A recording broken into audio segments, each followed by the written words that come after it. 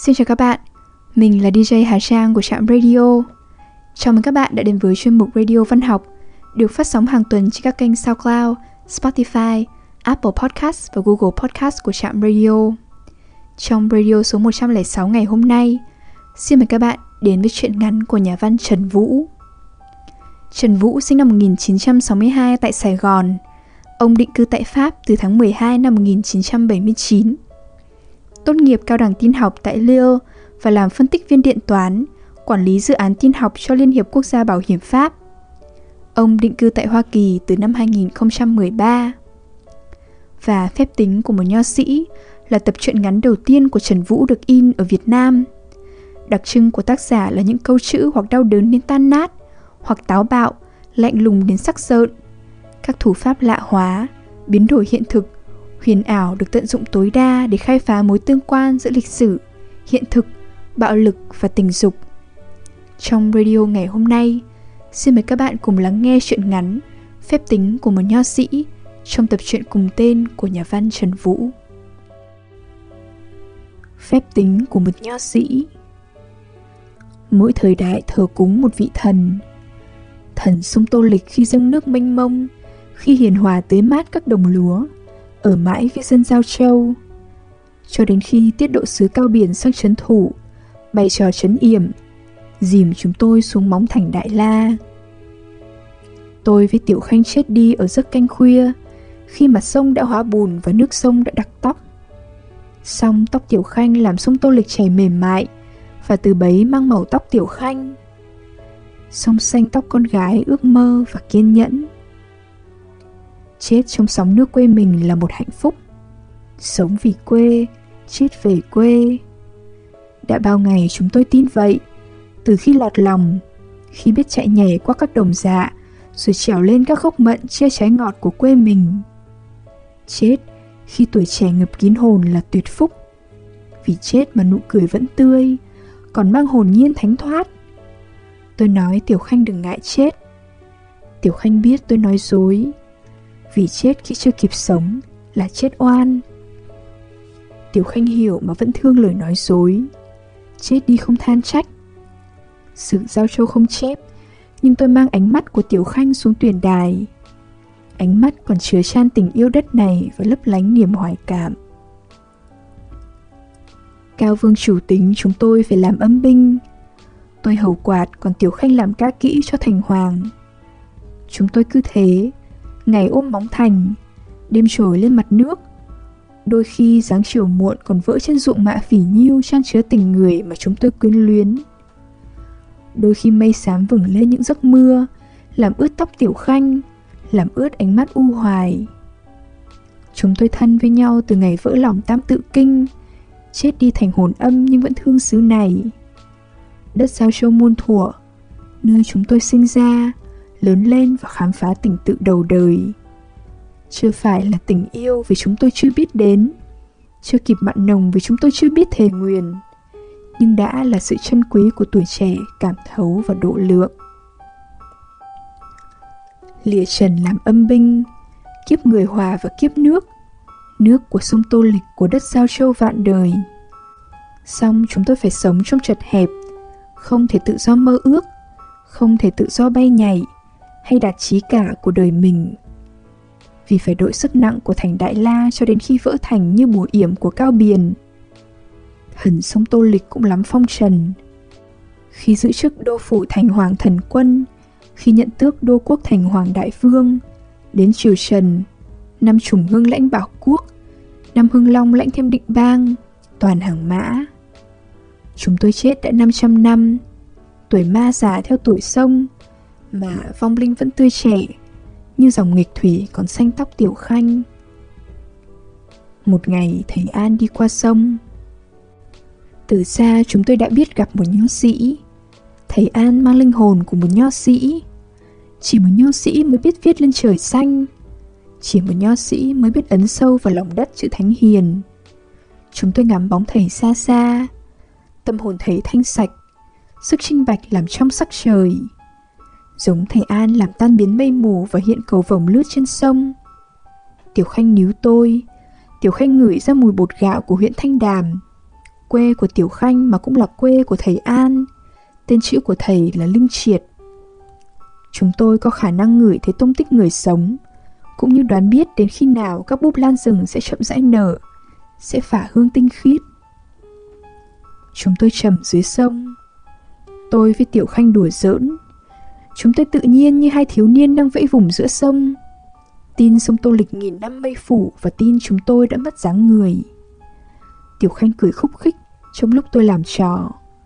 Nhưng thầy An trông thấy chúng tôi, mặc dầu chúng tôi vô hình. Thầy gọi: sao không học hành mà tắm dưới sông? Chúng tôi rùng mình. Lần đầu tiên một người sống trông thấy chúng tôi. Tiếng thầy cất trên sông như tiếng hò của người Giao Châu gọi nước gọi hồn. Chúng tôi biết thầy An không phải pháp sư, mà sao thầy trông thấy các hồn âm?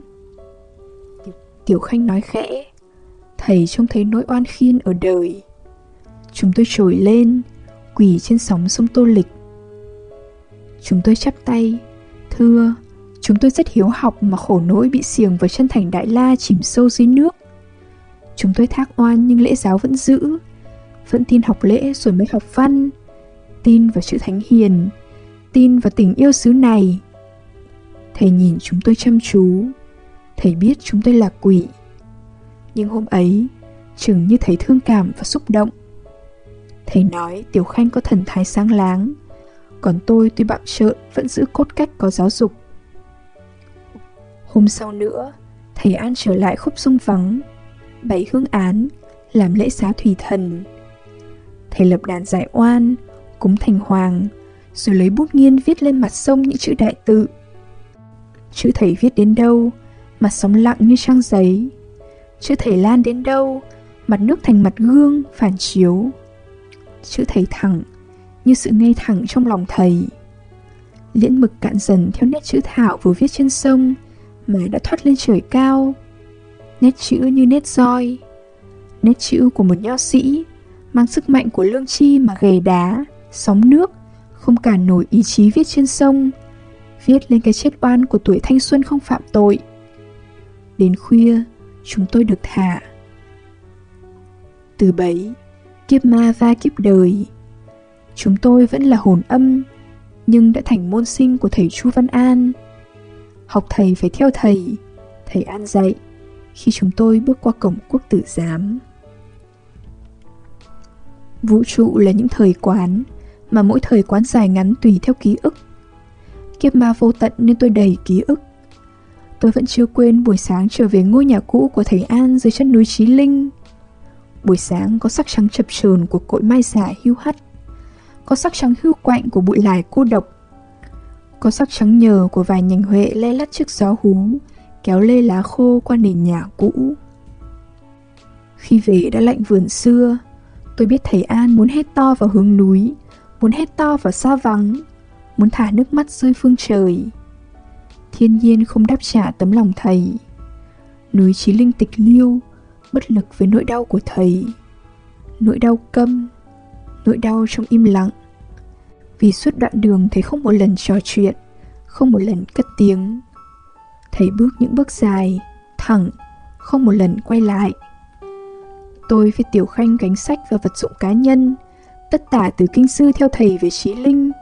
Từ buổi trưa thầy ra khỏi cấm đình. Chúng tôi quẩy gánh như ma, lướt đi giữa phố phường kín cửa. Bóng chúng tôi lướt qua phố xá im phắc. Thiên hạ bạc như lớp vôi quét trên vách. Chúng tôi là ma đã đành. Thầy An vẫn còn sống mà các môn sinh của thầy, nhiều kẻ đậu đến đại khoa như Phạm Sư Mạnh và Lê Quát, không một ai đưa tiễn. Tất cả sợ. Sợ dây vào mình thất trảm sớ, sợ sai nha của nịnh thần, sợ mất phú quý. Chỉ một mình thầy An qua cửa ô, gần như một phát vãng, tự nguyện, vẫn là phát vãng. Tiểu Khanh khóc vì thương thầy. Chúng tôi ngậm ngùi rời Văn Miếu Môn. Ký ức tôi vang vọng như đã khảm vào não. Tôi hãy còn nhớ khi thầy bắt Tiểu Khanh và tôi quỳ lạy tượng Khổng Tử và Tứ Phối ở nhà Khải Thánh. Khi thầy đứng trên bục giảng luận về Nhan Tử, Tăng Tử, Tử Tư và Mạnh Tử, cho chúng tôi chép vào vở. Tôi với Tiểu Khanh mang nhân dáng nhuyễn thể, vì dìm dưới sông quá lâu, nên chúng tôi có thể treo trên xà nhà, hay trườn dưới mái, hoặc thoát ở ngọn cây, hoặc trầm dưới thái hồ. Những ngày ở Quốc Tử Giám là những ngày nhiễm phúc. Tiểu Anh được thầy An cho ở nhà Thái học sinh, dãy nhà xây tường ngang, lợp ngói đồng. Tôi được ở khu Tam Xá, 3 dãy, mỗi dãy 25 gian, phía gần bức tường vôi đắp gạch Bát Tràng, kết bạn cùng với các đồng môn. Với thầy An, không có học trò ma, chỉ có học trò của thầy. Mà đã là môn sinh thì phải học làm người. Xác ma nhưng biết chính trực, cốt cách tinh thần thì vẫn là người, như thầy dạy. Cấm ma mãnh, thầy cấm tất. Học đạo của người quân tử và học cách ký thác lương tri của mình vào chữ. Chữ của người quân tử. Thầy bắt chúng tôi và các môn sinh mỗi ngày tập đổ chữ, miệt mài cho đến khi nét chữ thật thẳng, như vết phóng. Chữ có thẳng thì lòng mới ngay, như thầy bảo. Các môn sinh phải tập viết ra sự ngay thẳng của lý trí mình, cấm cong, cấm uốn, cấm run rẩy. Giữ chức tư nghiệp Quốc Tử Giám, thầy An còn dạy thêm khoa lý số, phép tính xác suất của thời phong kiến, phép tính giản lược mà khó khăn, tìm giới hạn của một cá nhân bằng cách tính hiệu năng của cá nhân đối với bách tính. Chúng tôi cẩn mẫn tu tập. Đôi lúc tôi mê giọng đọc luận ngữ của Tiểu Khanh. Đôi lúc tôi say nét chữ của Tiểu Khanh chép 5 hoa kinh lên lá bàng. Tình yêu của một nho sĩ phải đẹp như tâm hồn của một nho sĩ. Tôi muốn trở thành nho sĩ để tình yêu thánh khiết của mình trong sáng vĩnh cửu. Nhưng tôi chỉ là ma gia của sông Tô Lịch, một ma gia tập làm người. Thầy An hiểu, thầy thường khuyên nhủ. Ma vẫn phải trọng danh dự, để không ai khinh, để không nhục, để có thể nhìn thẳng vào mắt người sống mà không cúi đầu, không lạy lục, không van xin. Đôi khi thầy cho phép các môn sinh ra ngoài. Chúng tôi bay lượn khắp kinh kỳ, ngắm hoàng thành rực rỡ, nhìn mặt hồ thiền quang sóng khói phả từng giấc mơ. Nhìn những váng mưa phất qua thôn Liên Thủy, trao xuống hồ, như nước giao với nước, thành làn hơi thở mỏng của Tiểu Khanh thu vào từng lời hứa. Tôi say Tiểu Khanh, say Thăng Long, say nét hoài cổ thắm sắc vàng. Tôi vẽ chân dung Tiểu Khanh lên giấy bảng, vẽ từng lọn tóc, vẽ từng sợi, như trải tóc cho Tiểu Khanh, vẽ ánh mắt nhu mì mà u hoài, vẽ sống mũi thanh của con gái Giao Châu, vẽ chân mày hiếu học và khóe môi biết vâng lời thầy. Thăng Long rộn rã xe ngựa, rộn rã phường tuồng, rộn rã các vườn hoa bình than, diên hồng. Ngày ngày kép Dương Khương uốn éo với đảo thương Dương Mẫu. Các hoàng thân mê đắm Dương Mẫu, đến nỗi Dương Mẫu có mang với Dương Khương vẫn được cung túc vương Trần Nguyên Dục rước về. Rồi thánh thượng Trần Dụ Tông cũng đắm say với Dương Mẫu, phục chức cho Đỗ Tử Bình, đã bị chuất vì tham ô, đổ làm đinh nhân, được thăng lên làm hành khiển Nghệ An. Đó là ngày cát hung mà thầy An tức uất, giận dữ vì điểm suy vi nhà Trần đã thấy rõ. Chưa bao giờ chúng tôi thấy thầy giận đến như vậy. Thầy không ngớt quát tháo, xỉ vả chiều chính vô đạo. Đó là đêm thầy An thảo sớ. Chúng tôi giúp trên mái, bên trên thư phòng vắng vẻ của thầy An. Đêm thâu, vẫn nét chữ roi quất của một nho sĩ, có thể viết lên trời xanh, có thể viết xuống sông sâu, có thể ấn xuống huyệt đất thứ chữ của người quân tử. Vẫn nét chữ rắn của thầy An, rắn trên lá sớ mong manh, rắn tự thầy lấy thép viết lên tàu lá chuối, để lá chuối ghi tấm lòng sắt son của thầy. Thầy quất 7 lần roi, 7 lần thụy hiệu và tên cúng cơm của 7 định thần hiện ra dưới vết đánh. Thầy hạ bút ký văn trinh công, không một do dự, không một giọt mực thừa. Chúng tôi nín thở. Thư phòng lẫm liệt nét chữ. Tiểu Khanh siết lấy tay tôi sợ hãi. Chúng tôi hiểu thầy đương đầu với xiểm nịnh. Mà xiểm nịnh trên đất nước này lúc nhúc, chúng cùng khắp. Chúng uy quyền và ngạo mạn. Chúng có thể đánh tàn tật bất kỳ kẻ nào. Chúng chỉ chờ dịp để giết thầy, bắt thầy thú tội, nhận tội phản triều đình. Chính chúng mới là kẻ có tội, song chúng tiếm danh vua, tiếm danh Sơn Hà. Chúng tôi thức đêm cuối cùng với thầy An ở Quốc Tử Giám. 700 năm sau tôi hãy còn nhớ. 700 năm như một thời quán. 700 năm trôi vụt mà những lời tâm huyết cuối cùng của Chu Văn An hãy còn vang trên mặt Thái Hồ. Làm như thầy muốn mặt Hồ Phong với giữ lấy dư âm, để lớp rêu ẩm, xanh gì còn giữ được lời thầy, truyền cho hậu thế. Để mai này hậu thế biết ngày xưa ở Quốc Tử Giám các tôn sư đã dạy học như thế nào. Văn miếu, nơi thầy được tòng tự. Văn miếu, nơi tiếng thầy sang sảng. Chữ thầy là chữ thật, lời thầy là lời thật. Thầy dạy sao, thầy sống vậy. Mai này ra làm quan phải nhớ lời thầy dạy. Tiếng Chu Văn An sang sảng, nghiêm khắc. Thầy dạy những gì môn sinh đã biết. Cấm tham ô, cấm cửa quyền. Thấy sai phải cất tiếng, không trái với lương tri mình. Đó là những lời cuối trước khi Văn Chinh Công rời Văn Miếu môn. Thầy sẽ vĩnh viễn không bao giờ quay trở lại nữa, nơi thầy đã đào tạo biết bao môn sinh, biết bao khoa bảng, tiến sĩ, bảng nhãn, thám hoa. Thầy ra khỏi Văn Miếu khi trời đổ mưa. Buổi trưa ấy, nắng nhạt không đủ làm sáng mưa, nắng nhạt không sáng mặt người. Mưa cũng không đủ dội tắt nắng, sống lòng người buổi giao thời, không trông thấy rõ đâu là thiện, đâu là ác, không biết mưa hay nắng, chỉ trông thấy mái điện vàng van áo gấm. Văn Chinh Công đứng đợi băng qua đường, trông thầy già nua, nhỏ bé. Thầy cố giữ vạt áo thâm thật thẳng, cố giữ khăn nhiễu quần chữ nhất đừng lệch, cố giữ cốt cách của một vị thầy, và cố ôm trong lòng túi vải chứa lá sớ. Thầy ôm chặt túi vải vào mình vì sợ ướt mưa, khiến chữ nhòe, khiến sau này hậu thế không đọc được thụy hiệu của Bảy Nịnh Thần. Thầy ôm chặt vào lòng vì sợ chúng giật trước khi lá sớ đến tay Trần Dụ Tông. Không phải vì thầy sợ Trần Dụ Tông không kịp đọc để phê duyệt, mà vì thầy muốn Trần Dụ Tông phải gánh lấy trách nhiệm. Vì thầy biết Trần Dụ Tông sẽ bất động, sẽ liếc mắt rồi phê bất đệ, không ngự lãm vì phạm lễ, không ai được quyền dạy vua trảm thần. Thầy biết tất, biết nên thầy ôm chặt túi vải. Chúng có thể giật mất lá sớ rồi cho xe ngựa cán thầy. Chúng có thể xóa mọi vết tích mà thầy muốn hậu thế phải biết đến. Không phải quan triều nào cũng im lặng, không phải nho gia nào cũng bán chữ thánh hiền. Còn Chu Văn An giữ tiết tháo. Chúng tôi lẩn quất sau lưng thầy, núp sau bóng thầy với tất cả kinh sợ. Tiểu Khanh khóc vì biết thầy đương đầu với nguy hiểm. Không ai viết sớ xin chém kẻ cầm quyền, khi chính kẻ ấy giữ đao trong tay, chăn đồ tể. Vậy mà thầy viết, vậy mà thầy đọc sớ trước mặt chúng. Chúng nham hiểm bao nhiêu trò, làm sao thầy thoát. Chúng tôi níu áo thầy. Khi cổng cấm đỉnh hiện ra, thầy An lặng lặng quay lại dặn chúng tôi thu xếp hành trang về núi Chí Linh. Nếu thầy không trở ra, cứ về mà ở. Nếu thầy trở ra, thầy sẽ cùng về. Thầy điềm đạm, sự trầm tĩnh của một nho sĩ. Súng thầy đã sắp đặt hết, vì thầy hiểu chỉ có những hồn âm thác oan mới theo thầy, vì chúng tôi không còn gì để mất. Thầy sắp đặt hết.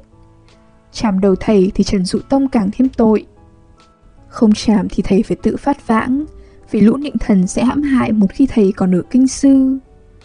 Chúng tôi khóc, van lạy thầy đừng dâng sớ. Thầy quắc mắt. Nho sĩ chết không khóc, chết phải giữ đạo. Rồi thầy xứt áo the thâm, bước vào cấm đình. Bước chân của một nho sĩ mang sự quyết liệt khẳng khái của một nho sĩ.